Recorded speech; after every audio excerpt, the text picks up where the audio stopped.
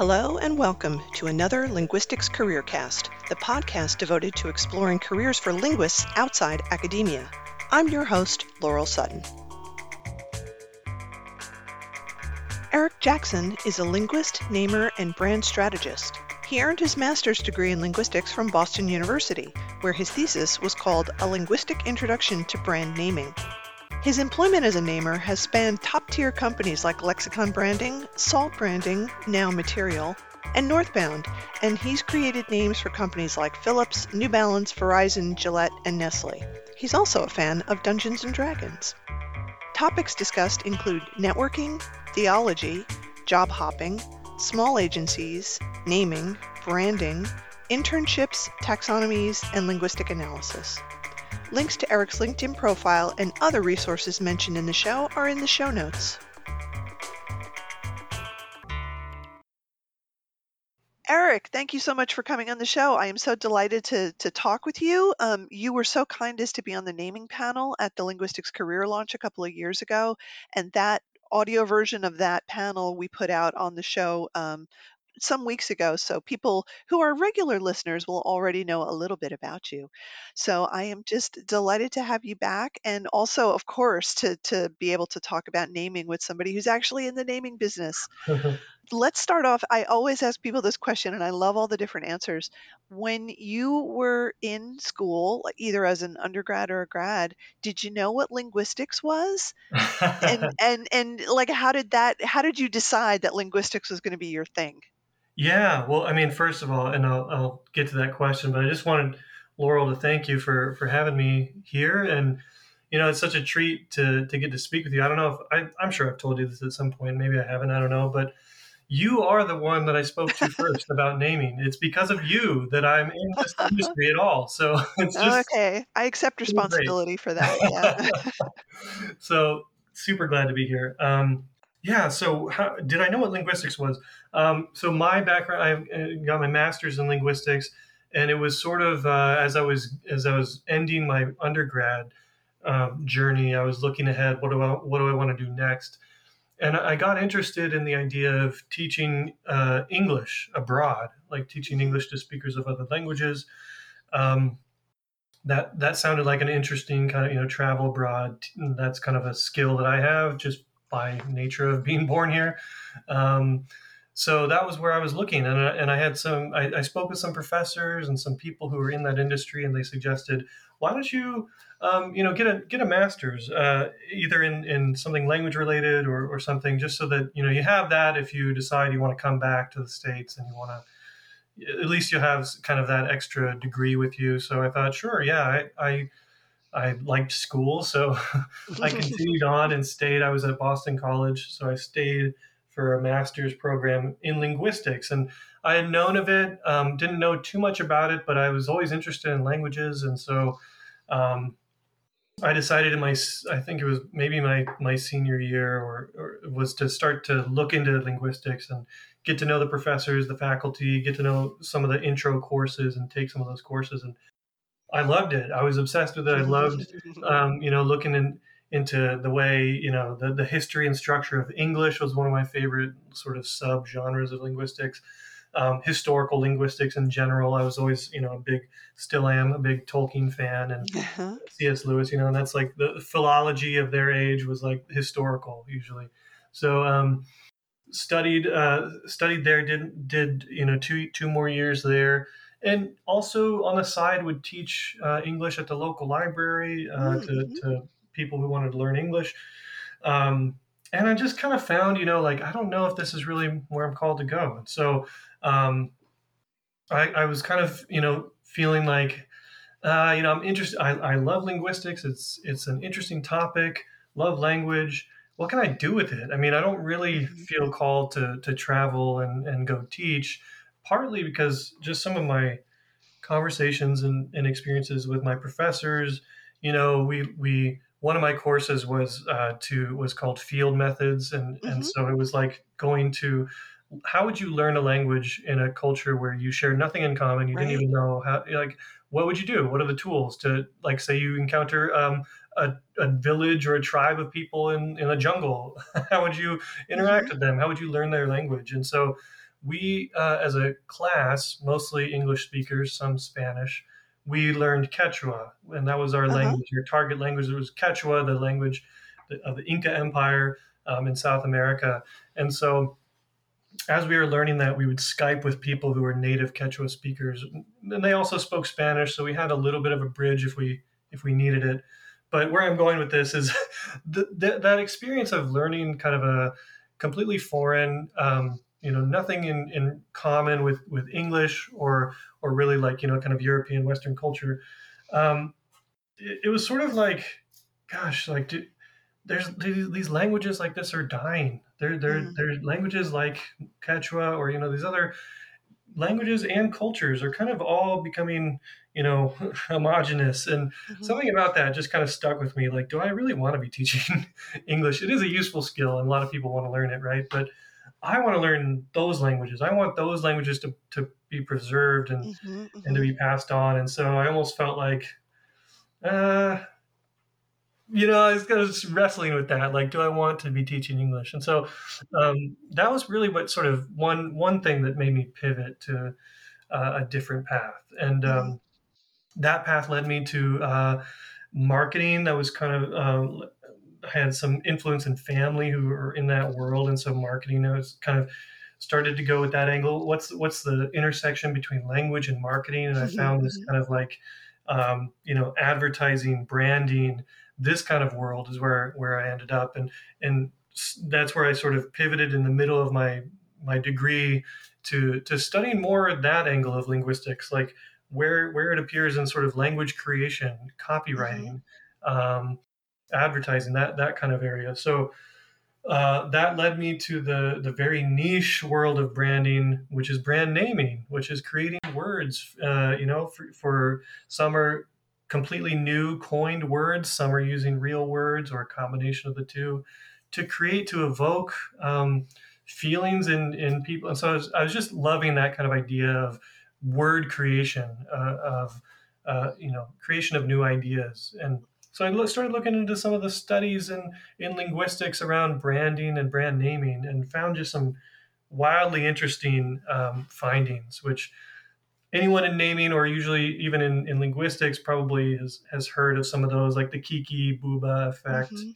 those kinds of things. And so that was just fascinating. That stuck with me, and I wanted to pursue that. And so that's ultimately what I ended up writing my thesis about, was about brand naming from a linguistic perspective. Yeah. So when you were in school, did you take any classes specifically? Like, did you take marketing classes or business classes to sort of learn it from that point of view? I didn't. It probably would have helped. But Yeah. I was pure in linguistics. Like, there was a business school and they had classes, but I was sort of all new to the business world. I knew nothing really about it. Mhm. And there were other paths that people had considered. Like, I had listened to other speakers who had gone on to graduate and get jobs. Some went to computational linguistics, went to like work for Amazon and create Mhm. Alexa and all that, and natural language kind of things. Um, Others went into like military intelligence, translations and Mhm. interpretation, and that angle. Others went into speech pathology or speech therapy, which we learned about in psycholinguistics or sociolinguistics classes. Fascinating stuff, but it was, for some reason, it was this kind of like advertising, marketing, branding direction um, that was starting to sort of interest me. And it was really when I went to the LSA conference 2015, I think. Mhm. In Boston. It was actually in Portland, that Oh, that in one. Portland, that's right, Yeah. okay. And that's where we met. Yeah. Where I got exposed to other groups of people, like the American Name Society was Mhm. there. Um, uh, my now former colleague, but at the time future colleague, Greg Alger, was there giving a Mhm. That's presentation right, yeah. for on behalf of Lexicon, the agency that I ended up getting my first job at. Um, so I can totally talk more about LSA. That was a great experience. So this gets us into the realm of networking, and Hmm. I I feel like one of the best things that has come out of The work that I've been doing with the special interest group for the LSA about careers beyond academia has been doing this exact sort of networking at different LSA conferences, Hmm. because I think it's really the only time when people get to meet linguists who are employed outside of academia, right? Like most departments, some do, but most do not have people come back and talk about their careers. Hmm. They should. I totally think they should. And I think Yeah. more of them are starting to do it now. There's a couple departments like in University of Arizona that actually has a program where people come back to tell their stories. But in general, people kind of leave and then you don't really know what happens to them. Yeah. And there certainly isn't a wall of fame at most departments where it's like, well, these people went on to Amazon and this person went on to do this, and it's just a lack of exposure to what could actually be out there. So Hmm. again, that was the big reason why we decided to have the linguistics career launch a couple years ago, was just to let people know that stuff like this existed. So you found it for the exact reason that we tried to do these things, was just to simply put people in touch with each other. Yeah, yeah, exactly. And that's where it really started to ramp up. That was my last year of the program, and so I was really looking ahead to, okay, where am I going to work? I got this degree. The degree is coming. What do I do with it? And I was sort of, I had already been looking into this field of naming, of branding, and so I was curious, and speakers from places like Lexicon, or you with your background at Catchword, um, or other folks at the, Nancy Friedman was there also, did a lot of naming. Um, all these folks there in one place was so great to just be able to like walk up to you after a talk Mhm. and tell you like, yes, I'm a student. I'm interested in this field. Where would you recommend that I go? That's kind of what I went around doing, and talked Yeah. to all these folks. Um, and that was amazing. That set me on the trajectory of where to go. Like, I still remember your advice to me was, um, it's one of the things that I remember that I took away from, we were walking from one building to another, and you were saying like quantity, how much Yeah. quantity is important when you're doing a naming project. You may think of like really cool, 10 names, but probably someone else has also thought of those cool ideas, and Mhm. how much quantity is, so it's that was one takeaway from that, and something I never really thought of before. And so when I went on to kind of do some sample projects for folks, that was already kind of in my mind, and already had that kind of education, and getting to talk with others there as well, from Lexicon and elsewhere, and just hearing their advice too. Those that kind of event, like an event like LSA, is super super helpful for Yeah. looking around at what you could potentially do. So Greg Alger was there, and you talked to him, and then you started as an intern, right, at Lexicon? Yeah, before I got the internship. So what I ended up doing after leaving LSA. Okay, what do I do? Where do I go? How do I network?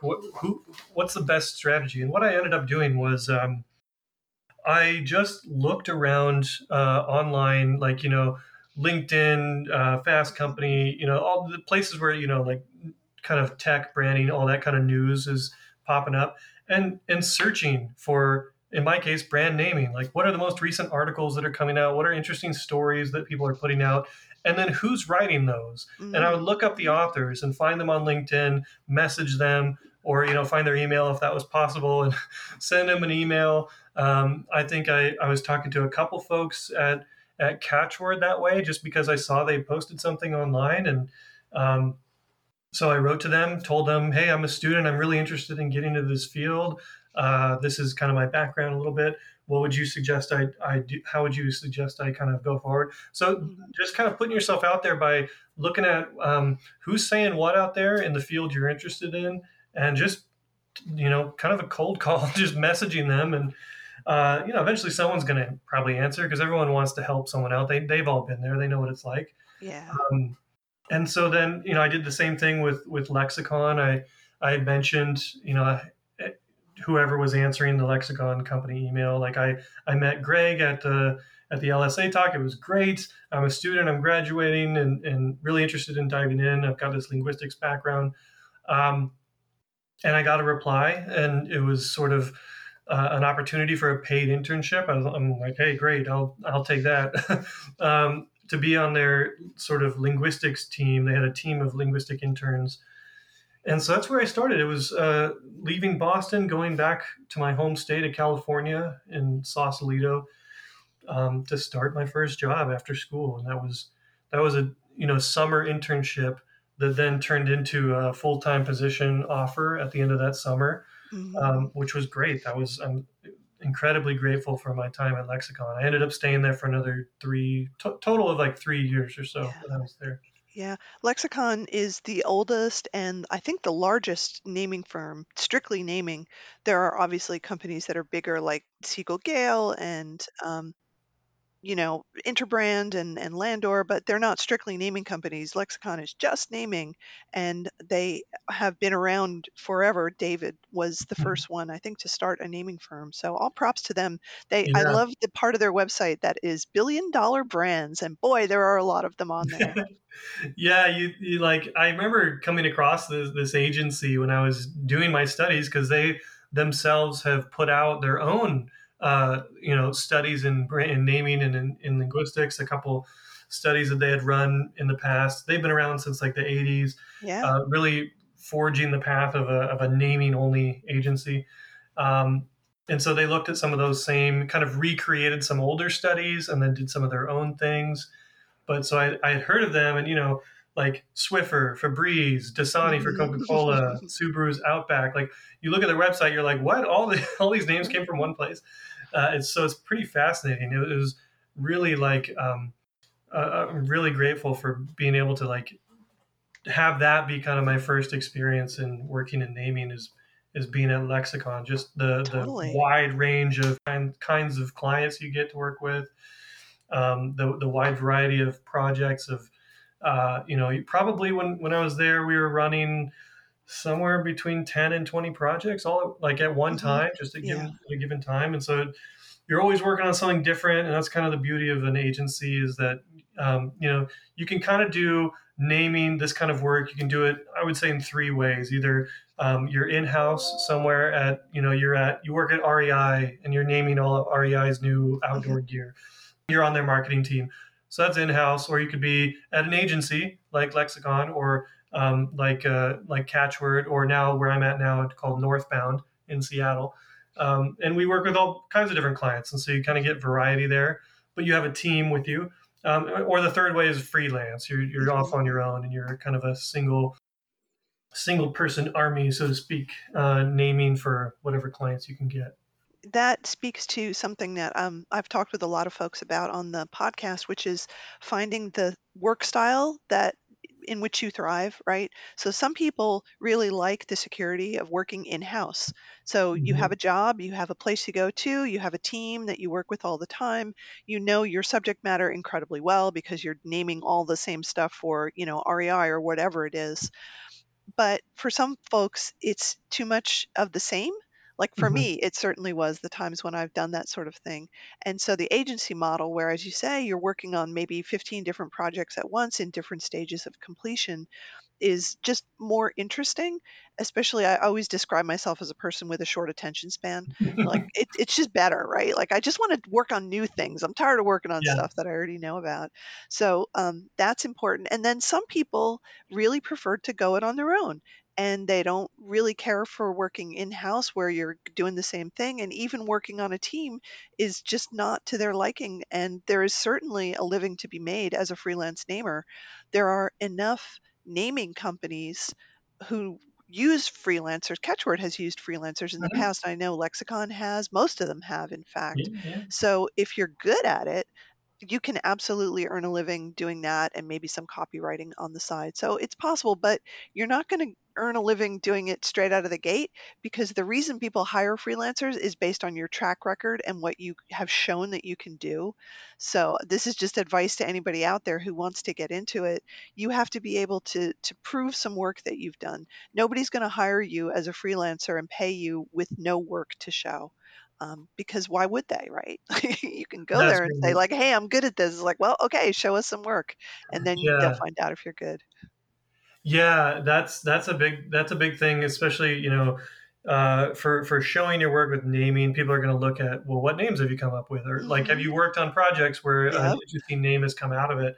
That's definitely the something as a freelancer someone's going to want to know, and that's kind of hard to do right out of the gate, right? You don't have Right. those client things. So what can you do? What can you do right out of the gate to show kind of that you are good at this? And one way this kind of goes, it's kind of like advice for any creative work, whether it's like graphic design or whatever. You can um, you can create kind of a fake project, so to speak, just to Hmm. be able to walk someone through your thinking, because that's in addition to like what cool names have come out of it or what's the result.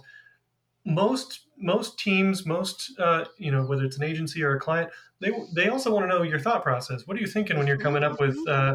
this set of options to choose from?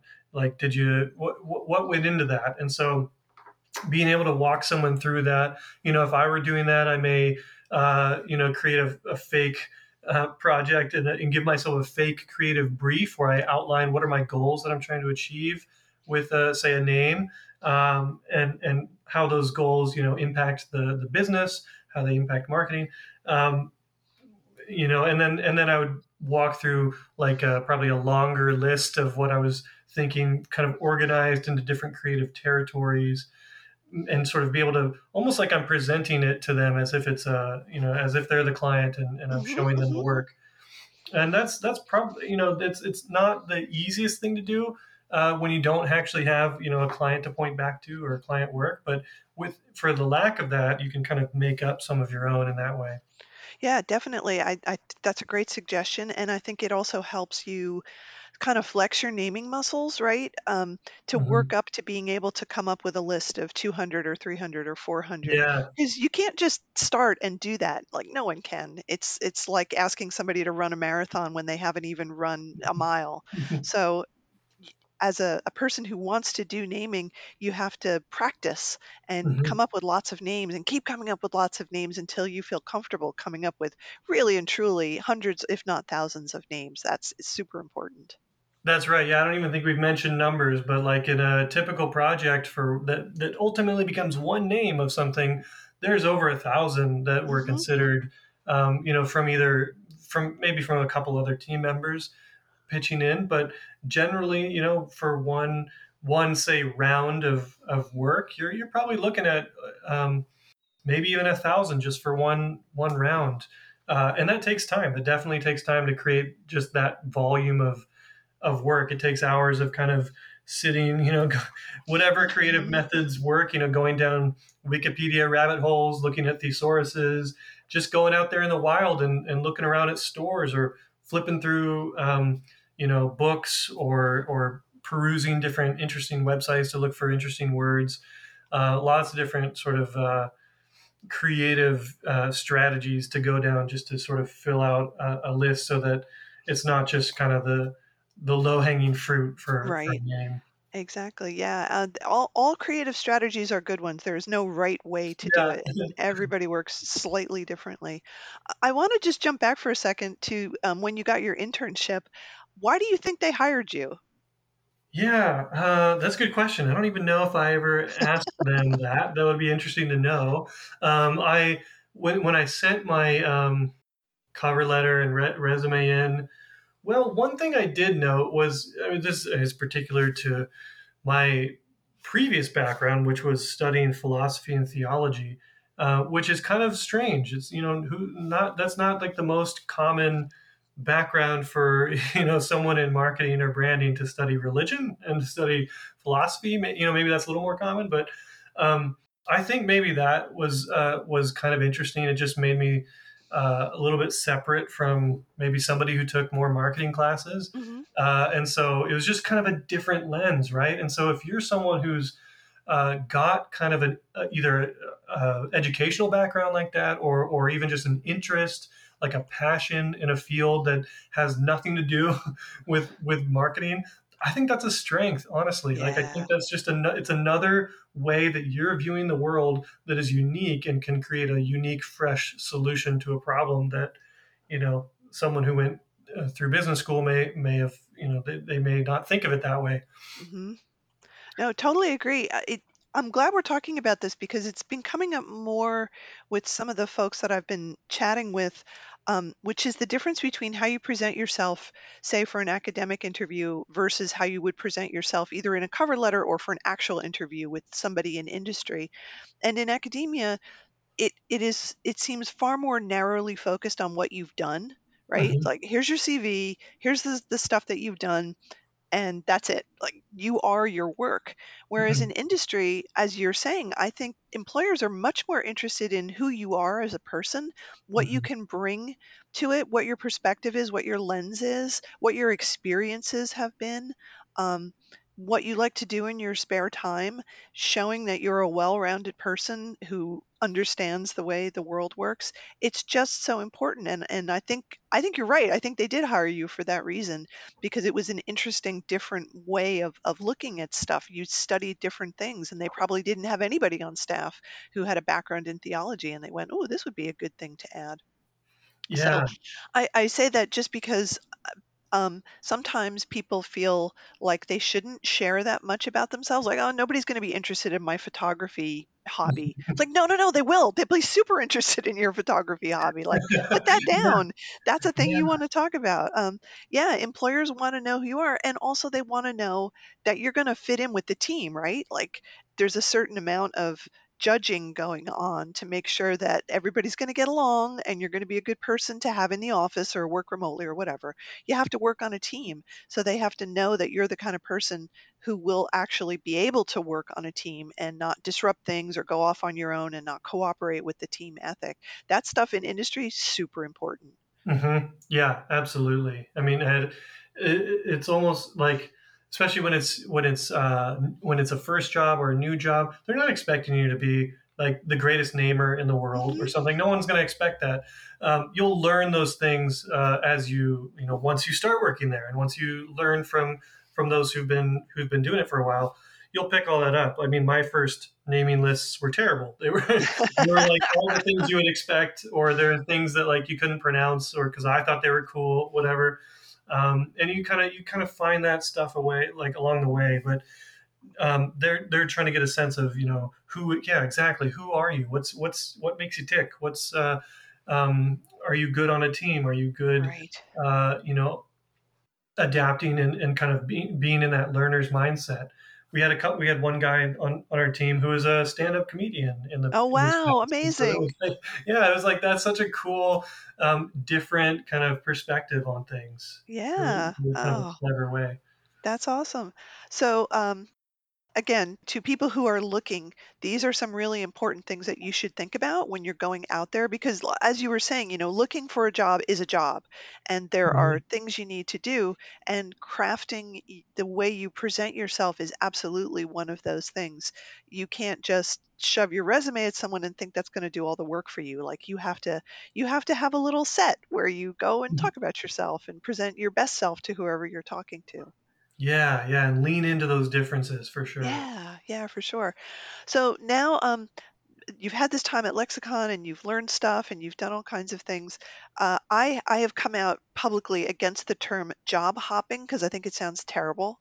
Uh, there has to be a better way to say it, and I haven't thought of what it is yet. But in any case, you've changed jobs a couple of times, and all of it has been um, growth for you, right? Like it's Yeah. a thing that you've done because you want to do it, and there's a story behind it. So let's talk about leaving Lexicon and going to your next gig after that.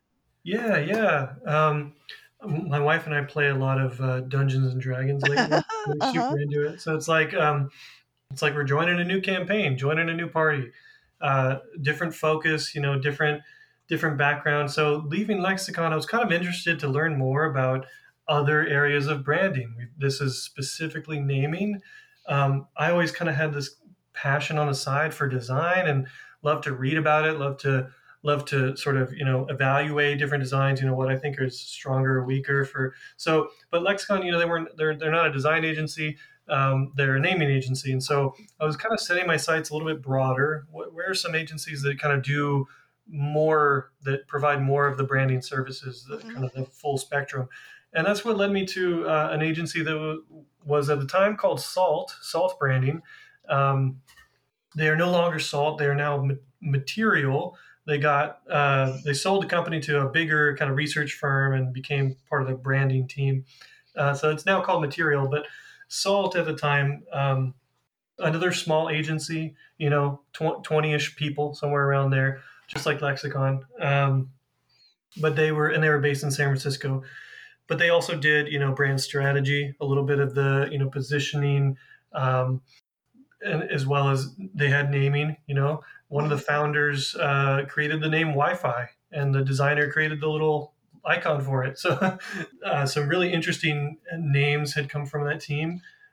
And then they also they had a graphic design team that also Mm-hmm. executed the names and the positioning visually.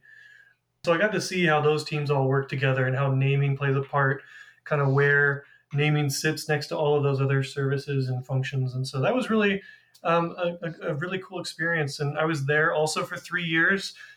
Went through the process of the company being sold and becoming part of Material. And that's yeah. So that's where I went after that to sort of see, where does this, how big is this branding path? Mm-hmm. Where can we go? Yeah. So, can you talk a little bit about what it was like to look for a new job, find a new job, which I assume you got through networking, and then leaving the old one and starting the new one? Like, what was the transition like? Yeah, yeah. Looking around, I kind of felt, like Lexicon is great, and they've got all kinds of interesting clients. But I was again interested in kind of going beyond and seeing how other departments work. And I was just kind of looking in the area, looking locally because I was living in San Francisco, and so just a search, of what branding agencies there are, and kind of reading a little bit about them. Saw that there was, I can't remember what website, but the ones, like Glassdoor or Mm-hmm. LinkedIn, that show that there's an opening, and there's one that was for this kind of like hybrid role of uh, a little bit of on the strategy team, but also on the kind of account management side of it, which is similar to my. You'll see a lot of smaller agencies. You're going to wear a lot of hats if it's a small crew, Absolutely. Yep. and so it wasn't exactly, you're just on the naming team, you're just doing this. It was kind of like, you're doing some account management, meaning you're working with clients and a little bit of project management with them as well, but you're also working on the strategy, helping develop strategic positioning concepts, also develop names. They saw my background at Lexicon and they thought, okay, he knows how to do naming, so we'll have him do a lot of the naming for us. Um, and so that's kind of where I slotted in at this new role was, okay, you can handle some of the day-to-day client stuff, which is kind of what I also did at Lexicon. I did like half my job was like project management, client Mm-hmm. relationship stuff, and half of it was like creative development. At that, actually, partway through my Lexicon journey was actually kind of departing from linguistics primarily and moving more into the creative and account side of the business. Mm-hmm. So that was actually a transition where I wasn't doing any research on linguistics anymore. I was now kind of fully into the um, creative development, presenting to clients, and getting that experience. And so being able to talk about all that, talk about my linguistic background, talk about creative development, presenting to clients, working well with clients, that I think helped this new role, which was kind of that same hybrid function of being strategy team but also client team. uh, I was able to kind of just fit right in there. And they had a different focus. They had a different client base. It was very Mm-hmm. much B2B, business to business tech. San Francisco, big tech companies that power everything, but you never see them. Very Mm-hmm. different from the consumer business side of like Facebook, Coca-Cola, those kinds of things. This was more big tech companies. So and more different kinds of work, like brand architecture, Mm-hmm. more kind of bigger systems of names. That was kind of where they were sort of in their niche focus was that, and so it was a little bit of a not a culture internally change, but more of like a client culture change. Hmm. And yeah, just through some conversations, uh, the naming world is really small. You'll find, and so when they know that you're at Lexicon or you're at this other agency or that, most people have heard of that. They'll know about it, and so that's another benefit of going with an agency model versus just going on your own path. Is that people you kind of can carry a little bit of the cachet of that brand. Hmm. Like I definitely had coming from Lexicon, that was a nice little indicator for them. Like, okay, they know other people who came from Lexicon. That therefore they know a little bit about how I think. Yeah, for Um, sure. I would use the word incestuous as far as the Bay Area naming scene, because like we all know each other at this we all know point, each and other. it's the bad part about it is that it is like that. Everybody knows each other, and yeah, upsides and downsides. The good part, though, is that once you're in, you're in, right? Mhm. Like if you join an agency, Lexicon or Salt or Catchword or whatever, and you're good at your job, and everybody starts to know who you are, you can always get a job in naming. Like you will That's right. land somewhere, and that'll never go away as long as you do your job well. So yeah, kind of like the naming mafia in some ways. That's right. Once you're in the family, You're you're not in. getting out. Yeah, yeah, it absolutely worked that way. And at Salt for 3 years, it became material. Kind of go through that transition of giant company now, no longer really an agency. It's we still had our coworkers with us directly that we saw day to day, but now part of a big 1,000 plus Hmm. firm, agency, company, whatever we want to describe it. But it was different. It functioned a little differently, and so I was there for a couple of years, went through that transition, and I think it was just it's not a maybe it wasn't how do I say this, like I was just kind of feeling like I missed the small agency, Mhm, that mhm, kind of mhm. model. And Sure, so yeah. I think there were others maybe who felt that because it was kind of one by one, people were kind of going on, moving on to other things, which is fine. Nothing's constant but change. So uh, as we were all kind of thinking through, do we want to go this direction with material with this big company? I think a lot of people missed the smaller model, and so that's what brought me to the next place, which is where I ended up almost exactly a year ago Mhm, in Seattle with another agency called Northbound, which actually came from the founder of Northbound. She also was at Salt back in the day, mhm. and so there was that little connection there. So again, networking. She saw my background and she said, "Oh, you're from Salt. I know all of your managers, and I know all the people you work with." Of So course. there was that totally like unexpected connection there. I did not know that was going to be the case until I started interviewing with them. So, you had to move, obviously. Yeah, yeah, Was that something you wanted to do, or were you just prepared to do it if the job required it? yeah. So interestingly about that was so living in San Francisco, working at Salt, which was based in San Francisco, and then the pandemic came and everybody went remote. We were all working from our homes, and that model seemed to be working just fine. Like we weren't rushing to get back into an office, and so once it was kind of clear that this may be the future of what we're doing, or at least for the most part, um, also in that time I got married. So Mhm, my wife and we had a little apartment in Walnut Creek, California, mhm, and we were there for a year. I was working out of the apartment there, and then we decided, we knew we wanted to start our family, and we wanted. She's from Washington State, and we wanted to be close to her family when new baby mhm. comes around. Which, by the way, is just less than 2 months from now. Our Wow. firstborn will be here.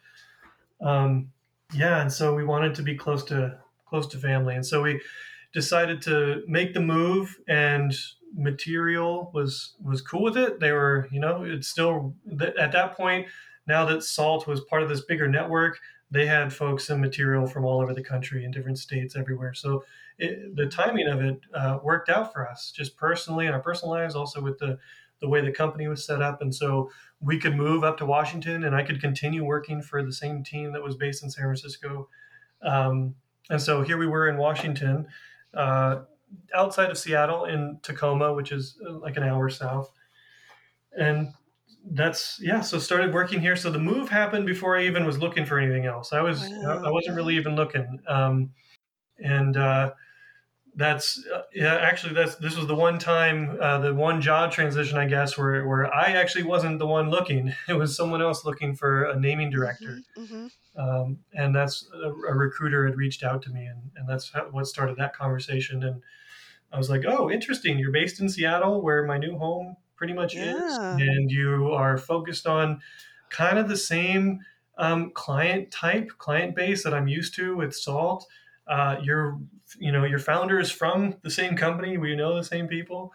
You need someone with naming expertise, and that's kind of where I had been. My niche at Salt slash Material had become, was really the one to lead anything naming related because of my background.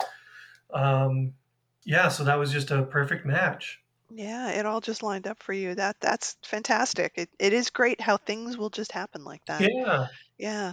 I was thinking as you were talking about the person who was looking for you. Mhm. Um, this just happened to me recently where I was approached for a job um, by a company that employs someone who I knew through somebody who used to work at Catchword. So there Mm, was that connection. mhm. And so we were doing some work, and the client eventually decided that they were just going to hire me. So it was a naming agency. They put me in touch with the client, and the client was like, you know what, we'll just hire you. It'll be easier that way. And the contact at the client was somebody who also used to work at Catchword. It was like, oh, this is too small now. This is way too small. It's such a small world. Oh my It's goodness, yeah. amazing. I saw the name, I was like, "Oh, no, this is so funny," "I haven't Yeah, seen you in years, but this is great connection." So yeah, that I is just actually it happens all the time. it totally does. Like I mentioned, Greg Alger, at Lexicon, he eventually parted ways from Lexicon, as well, and he went on to Cisco, and now he's one of my clients at Cisco. Right, of And, course he is. we're working with them now. And so, um, and yeah, other clients you see like, oh yeah, I know that name. They're from Siegel and Gale, or they're from Catchword, or they're from Salt, or they're from Mhm. Lexicon. You kind of see the same people, even among the clients, not even just your coworkers. Right, that's right, yeah, because some people go in-house, and that's what they Hmm. decide to do. Yeah. Oh, that is fantastic. I was thinking as you were talking about all the different responsibilities, and I support you in saying at smaller firms you tend to do a lot of stuff, a lot of different things, Hmm. because sometimes it's just, they need a warm body, right, to do a thing. And if you can do it, that's great. Like get on the phone, talk to this client, or, Hmm. we need you to put this deck together, or whatever it happens to be. Catchword was very small, so you have to order lunch for everybody today, and Yeah. like that's fine. It's just it's a way, like I was saying before, this thing about working in a team and working with people. You got to be able to like step up and do that. You can't be precious about it and say like, well, I'm creative, so I don't Yeah. order lunch for people. It's like, well, no, it doesn't really work that way. Yeah. Anyway, The attitude of, that's not my job is really, rubs people the wrong way. yeah. It's versus the opposite of like stepping up, volunteering, taking the initiative. That is looked anywhere I've been, that's been Hmm. valued as like, you're a team player, and Yeah. nothing but, nothing but kind of good things come from that kind of an attitude. Yeah. Um, but the question I had was, of your linguistic training, um, what what do you feel has been most valuable to you in terms of the things that you studied or the things that you were interested in? And I mean both in a work setting, but also in the actual naming work that you do. Oh yeah, yeah, yeah. In a work setting, with naming, it's, branding. It's not an academic exercise. Generally, it's more of a like a, uh, uh, maybe not emotional, but you're trying to convey, you're trying to get to the heart of something. And we often use at Northbound. I don't know if you're familiar with the psychologist Daniel Kahneman, the Thinking Fast and Slow Hmm. framework. Yeah, yeah, yeah. System one is that kind of fast, intuitive. Your brain just kind of like makes a gut, instinct decision on something, versus system two, slower, more rational, more logical, more thought going into it. And with branding, with naming, we're usually targeting the first one more. It's not as academic of an exercise as it is like a gut and kind of a emotional exercise. Sometimes there's sometimes where you want it to be very uh, kind of well thought through and rational and reasoned and all that.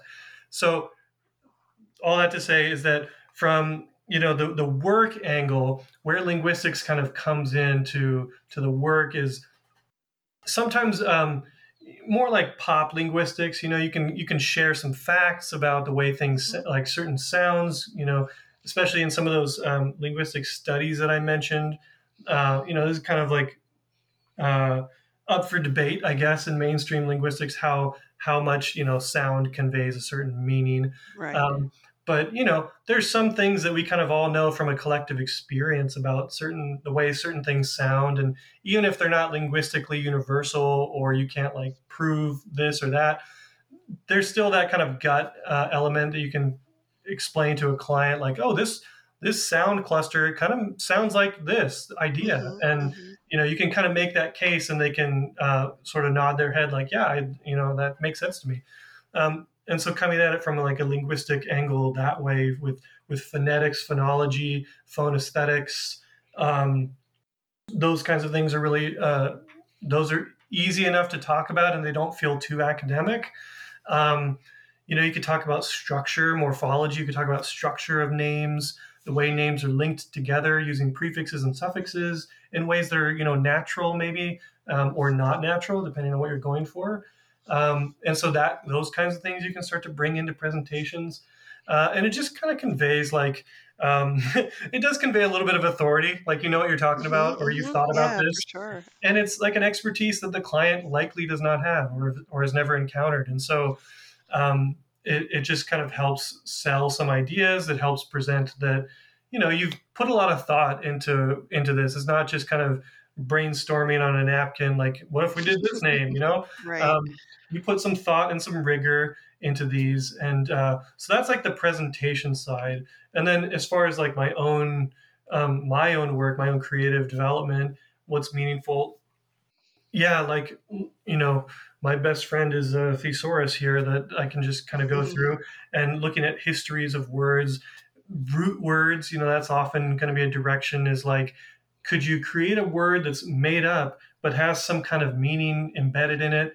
And so that's where you're going to be playing with like etymologies and root words and shared origins of words, so that a lot of us English speakers can look at something with a Latin or Greek root and probably pull something out of it, because it's just linguistically so embedded into our language as well.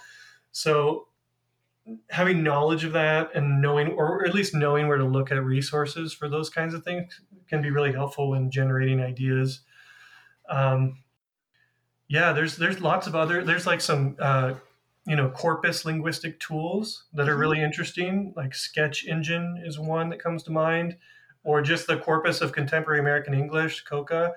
I use those all the time for looking up where words appear in natural conversation, or how comparing words, kind of different ways of getting at metaphors and similes and all that. Those different linguistic tools can be super helpful too in creating ideas. Hmm.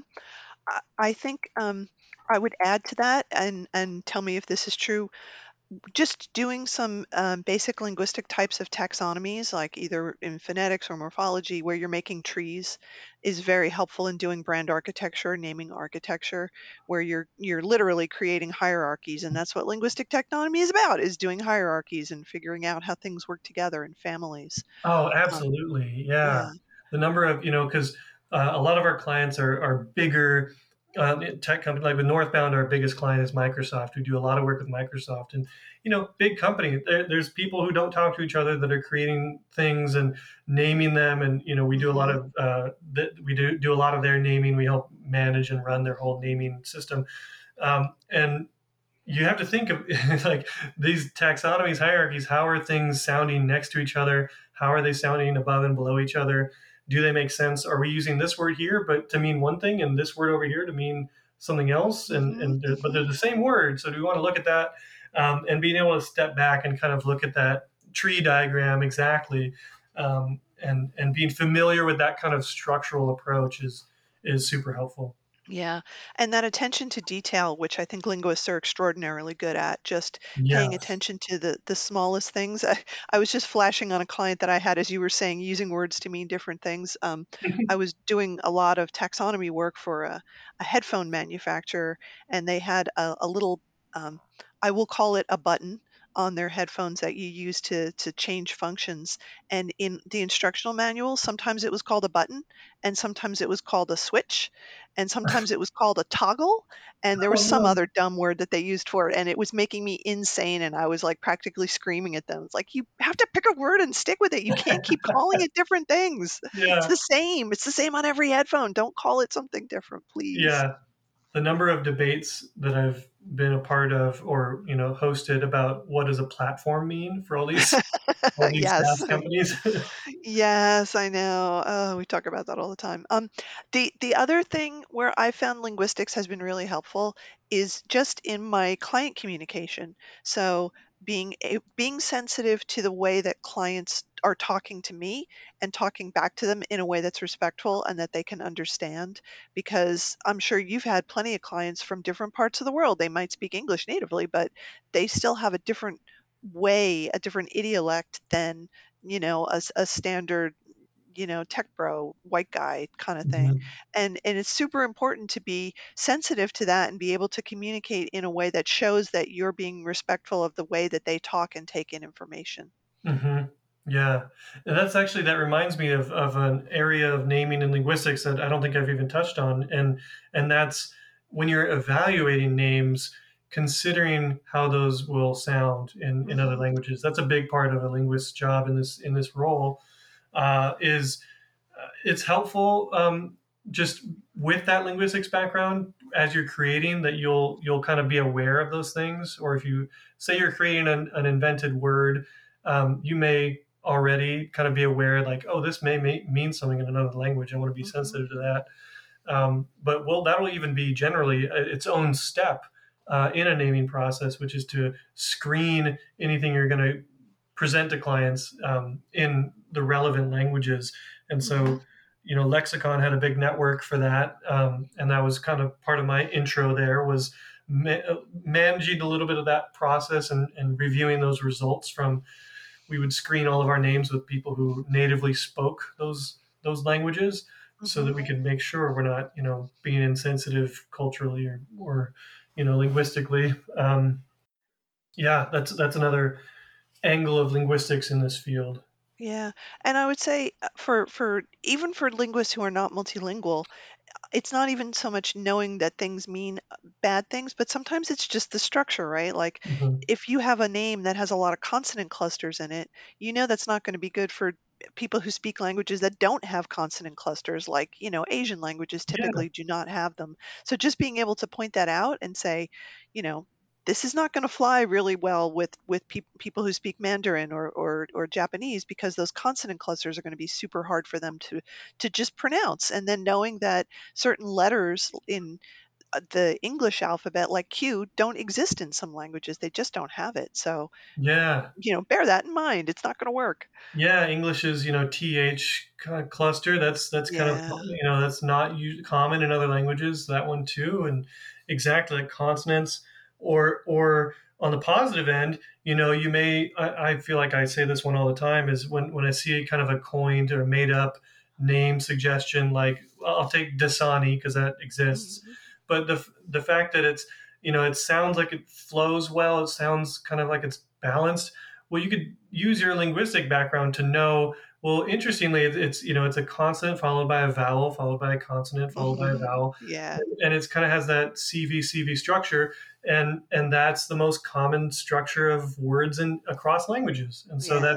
there's a reason why that's easy to pronounce is because it's that kind of evokes that idea, and you can kind of bring that in to help contribute to that idea or that becomes a criteria for naming moving ahead is I want things that are easy to pronounce. You can Right. go search more of those kinds of words. Yeah, for sure. Or even I was just thinking Dasani is a good example too of a. It's got that great CVCV structure, but also it starts with an obstruent, but then the other two consonants are not. Hmm. And so it starts strong, but then it sounds really smooth, right? It's like, Yeah, totally subjective sound symbolism, but English speakers will totally get that, right? That, oh, there's no more stops in this word. It sounds really smooth, and it ends in a vowel, which makes it also sound a little open at the end. that's right. Yeah, the most recent naming, like company name project we completed at Northbound was for this data security startup, identity security. It was the chief trust officer of Salesforce, Jim Alcove. He was at Microsoft, and he was at Nest, and then he was at Salesforce, and then he was starting his own venture. And so they needed a name for their company, and the name we landed on was really interesting. It was something that I did not expect. When I think cybersecurity, I think protection, shield. Yeah. There's other names out there like Forge Rock was one of their competitors, and so I'm thinking, are you going to want to go that angle? But they went a completely opposite angle for something that was more organic sounding, Oh. um, elegant, and the name they landed on was Oleria, which is a Ooh. kind of a coined. It's a real word, but no one would know what it means. Oleria. Um, and it's a genus of butterflies with clear Oh. wings. So I they're was gonna say it sounds like a flower to me. yeah, It sounds there's like a a flower flower name. actually called Yeah. Illyria as well, Okay. and so it's kind of got this. It's a scientific name for a clear wing butterfly, and it was just this beautiful metaphor. They love that Yeah. it stands for it's fragile, just like your data is fragile, and we protect that. It's got this kind of fluid movement to it, and the sounds were really I think what got everybody. And there's no obstruents. It's just liquids and vowels, just L, Right. R, and vowels. And so that was, a linguistic explanation for why people were kind of like, oh, this sounds elegant. Why does it sound elegant? Well, it's because there's only liquids and vowels in there. It's Yeah. a very smooth sound. Yeah. That's a place where you can absolutely pull out your linguistic knowledge and people just look at you like, God, you're smart. It's so That's good. right. Yeah. Um, so I should have asked you this when we were talking about your education. So you do not have a PhD. No PhD, just a master's. Um, yeah. Do you miss not having a PhD? I mean, do you think if you'd had the chance you would have done it, or were you just ready to go and work? I think I was just ready to go and work, and that's just knowing myself. And like personally, I didn't think I was ever that great of a student, if I'm being honest. Hmm. Like, Hmm. Okay. I was just kind of lazy. I don't know. It's just I couldn't see myself doing it, and Yeah. it's you gotta really want that. And I knew like I couldn't just go and just kind of like half think like, oh, I guess I could go for a PhD. I would if it would have to be something I really want to do but to be able Yeah. to. That's hard work. That is serious dedication. So props to people who go for their PhD. Like I feel like I couldn't do it. I was just Yeah. yeah. Yeah, it's good to hear that. It's a question that I am asked very often, do I need a PhD? Do I Mm, need to go and get one in order to get a job in industry? And I think the answer more often than not is no, you don't need it. It certainly helps if you're doing certain types of computational linguistics yeah. or really specific stuff like you were talking about before. I I'm trying to think in the folks that I know who are in marketing and naming and branding who are linguists, very few of them have PhDs. A couple do, but most people have got a BA or an MA, and that's it. And it's Hmm. fine. Yeah, absolutely. That's fine. Nobody's outside of academia. Very rarely are people really looking at what level of degree. Yeah, Maybe right when you start because that's the only thing you kind of have on your resume is what your degree was. But most people are interested more in where you work, what your role was there, what you did there. Not so much not so much what level. Yeah. right, right. Oh, totally agree. Okay, so we're coming to the end of the hour here, and I will ask you the question that I'm sure you get asked all the time, and I'm going to put you on the spot. What's the favorite name that you've worked on? Oh, favorite name. Yeah. Uh, Not the best name, but your favorite name. Favorite name. Um, One that comes to mind is one that we did at Lexicon, and it's just because it was a cool product. It was a fancy car, like an electric vehicle, competing with Tesla. And now it's cool just because now I'm starting to see them on the road Ah, every uh-huh. once in a while. And the name is Lucid, Lucid Motors. Yes. Okay. I have read about the Lucid. I did not know you guys named it. That's great. That's Yeah, a great name. yeah, Yeah. being in the room, being like presenting the, getting to talk about that. I remember the chief technology officer there being like struggling with, but he had a British accent. It was great. He was like, "But do I drive a Lucid? Do I do I drive that?" Like struggling with the name Yeah. because it was an adjective, Uh-huh. and he was really like the part of speech was throwing him off, and so it was, but it went through. Like he bought off on that, and it became a really cool identity, really cool car. Um, yeah, so I mean that's one that comes to mind. Lucid, yeah, Yeah, that's for great. being That's really intelligent. awesome. If you'll indulge me, I will tell you the story of my favorite name, Yeah, please, please. which is for me is different from the best name that I've worked on. I think the best name that I've worked on was Asana, which Oh, is a tech I company almost here. used that as an example instead of Dasani. I thought Yeah. Asana. It's such a good name for, and it's so many reasons why it's a good name. And plus, I really like the guys who founded the company, and that name Yeah. was very much tied to their identity. Hmm. But my favorite name is one, it's so silly and it makes me laugh every time. We were doing at Catchword some naming for a large supermarket chain on the East Coast. They have Stop and Shop is the biggest brand, and there are Hmm. others. And they were coming out, they were rebranding all of their store brand sodas, the knockoffs of Coke and Pepsi and all Yeah. those. And so we had like seven all at the same time, which is a lot. So we did them. They were very happy, but the one that was hardest was the Dr. Pepper knockoff. And I actually wrote a paper and did a presentation about all the Dr. Pepper knockoffs that there are in the world, all the crazy names. And Oh Dr. my Pepper, goodness, yes. it's so much fun. Dr. Pepper is not particularly litigious. Like there's one, I forget who has it, but it's like Dr. Skipper, which Yeah. is so close. Like, why have they not been sued out of existence for that? I don't understand it.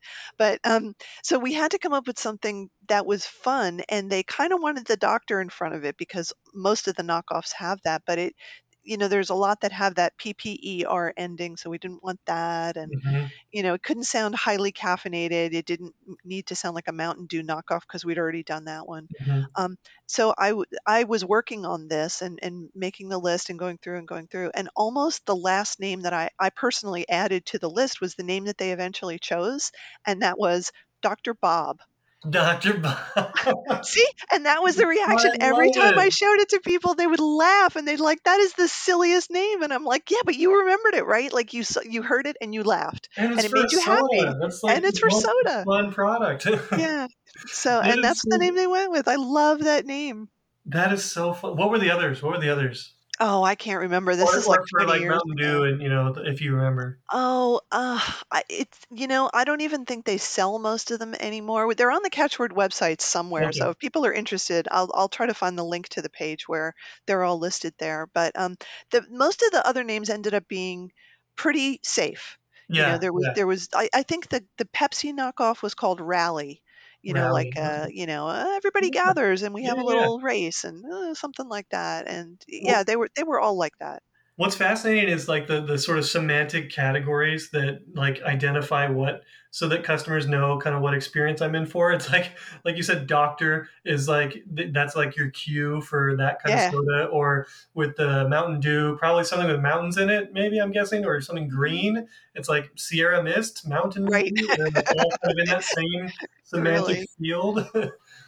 And that's the magic of consumer branding, right? Like you have to observe the patterns that are out there and then either try to work within that paradigm or subvert it completely. Yeah.